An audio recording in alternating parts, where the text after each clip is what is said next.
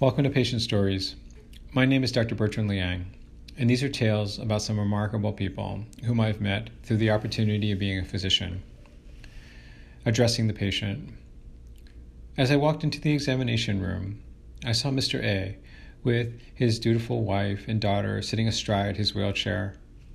The last time I'd seen him, a few months ago, he was a mess. He was a patient of one of my predecessors, a patient with Parkinson's disease. He had been started on a drug called Sinemet, but had tolerated it poorly.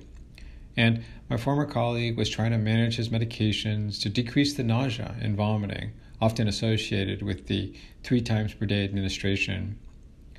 However, subsequently, the patient had acutely developed a weakness on his right side, what we call a hemiparesis, and was found to have a burst blood vessel aneurysm in his brain, resulting in a large bleed on the left in the frontotemporal region, which also unfortunately made him aphasic in that there were no utterances from him, according to his family members. Our neck of the woods doesn't have very significant inpatient rehabilitation.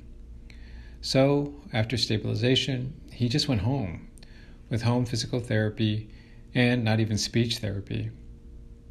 He then returned to my clinic, and he was hemiparetic on the right with Parkinson's symptoms on the left, a particularly bad combination. And he obviously couldn't talk. He was sleepy, but again, he had an incredibly supportive family. So I spent a lot of my first visit with the patient and the family, trying to figure out function, putting together a plan to evaluate everything from language to the hemiparesis to the Parkinson's, and to address his raspy lungs due to the fact that he had been given too much fluid during his hospitalization. So when I saw him at the visit, I was very happy that he seemed much better, cleaned up, more alert, with less resting tremor, although still more stiff than I'd like, with the hemiparesis about the same. Unfortunately, his daughter noted, he'd not gotten into inpatient rehabilitation as of yet.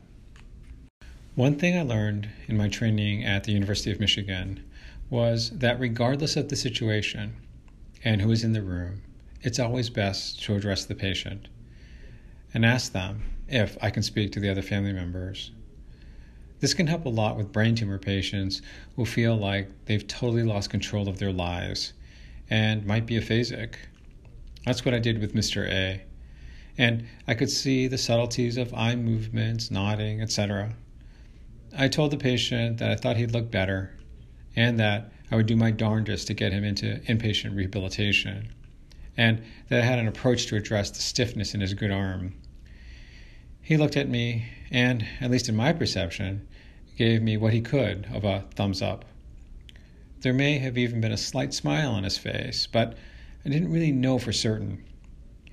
Asking if I could address the family, which he seemed to consent with a blink or two, I asked them how they thought he was doing. They related the day-to-day routine that he went through, trying to do the physical therapy exercises that he'd had from the visits as an outpatient, noting his frustration, but continued efforts to always finish up what he'd started. They also noted his fierce efforts to get dressed and to eat, to avoid having others help him, and sometimes just succumbing to it all, but that in general, he was continuing to try. And I noted that we would continue to try as well. After speaking to the patient and his family a bit more and completing the remainder of my neurologic examination, I got up to go. As usual, I took the patient's good left hand in my right to shake it. He looked at me, pulled my hand to his face, and kissed my hand for a long moment, and then mouthed, "Thank you," with a tear in his eye. His daughter and wife started to cry, and I probably would have also if I hadn't been in my doctor mode. Those moments are the precious times when I'm thankful of my training at one of the best programs in the world, and the realization that compassion and kindness must be the way we address those all around us, especially on the other side of the examination table. And we did find him an inpatient rehab center to go to that next week. Thank you for joining me for Patient Stories. Be happy, be healthy, and find peace.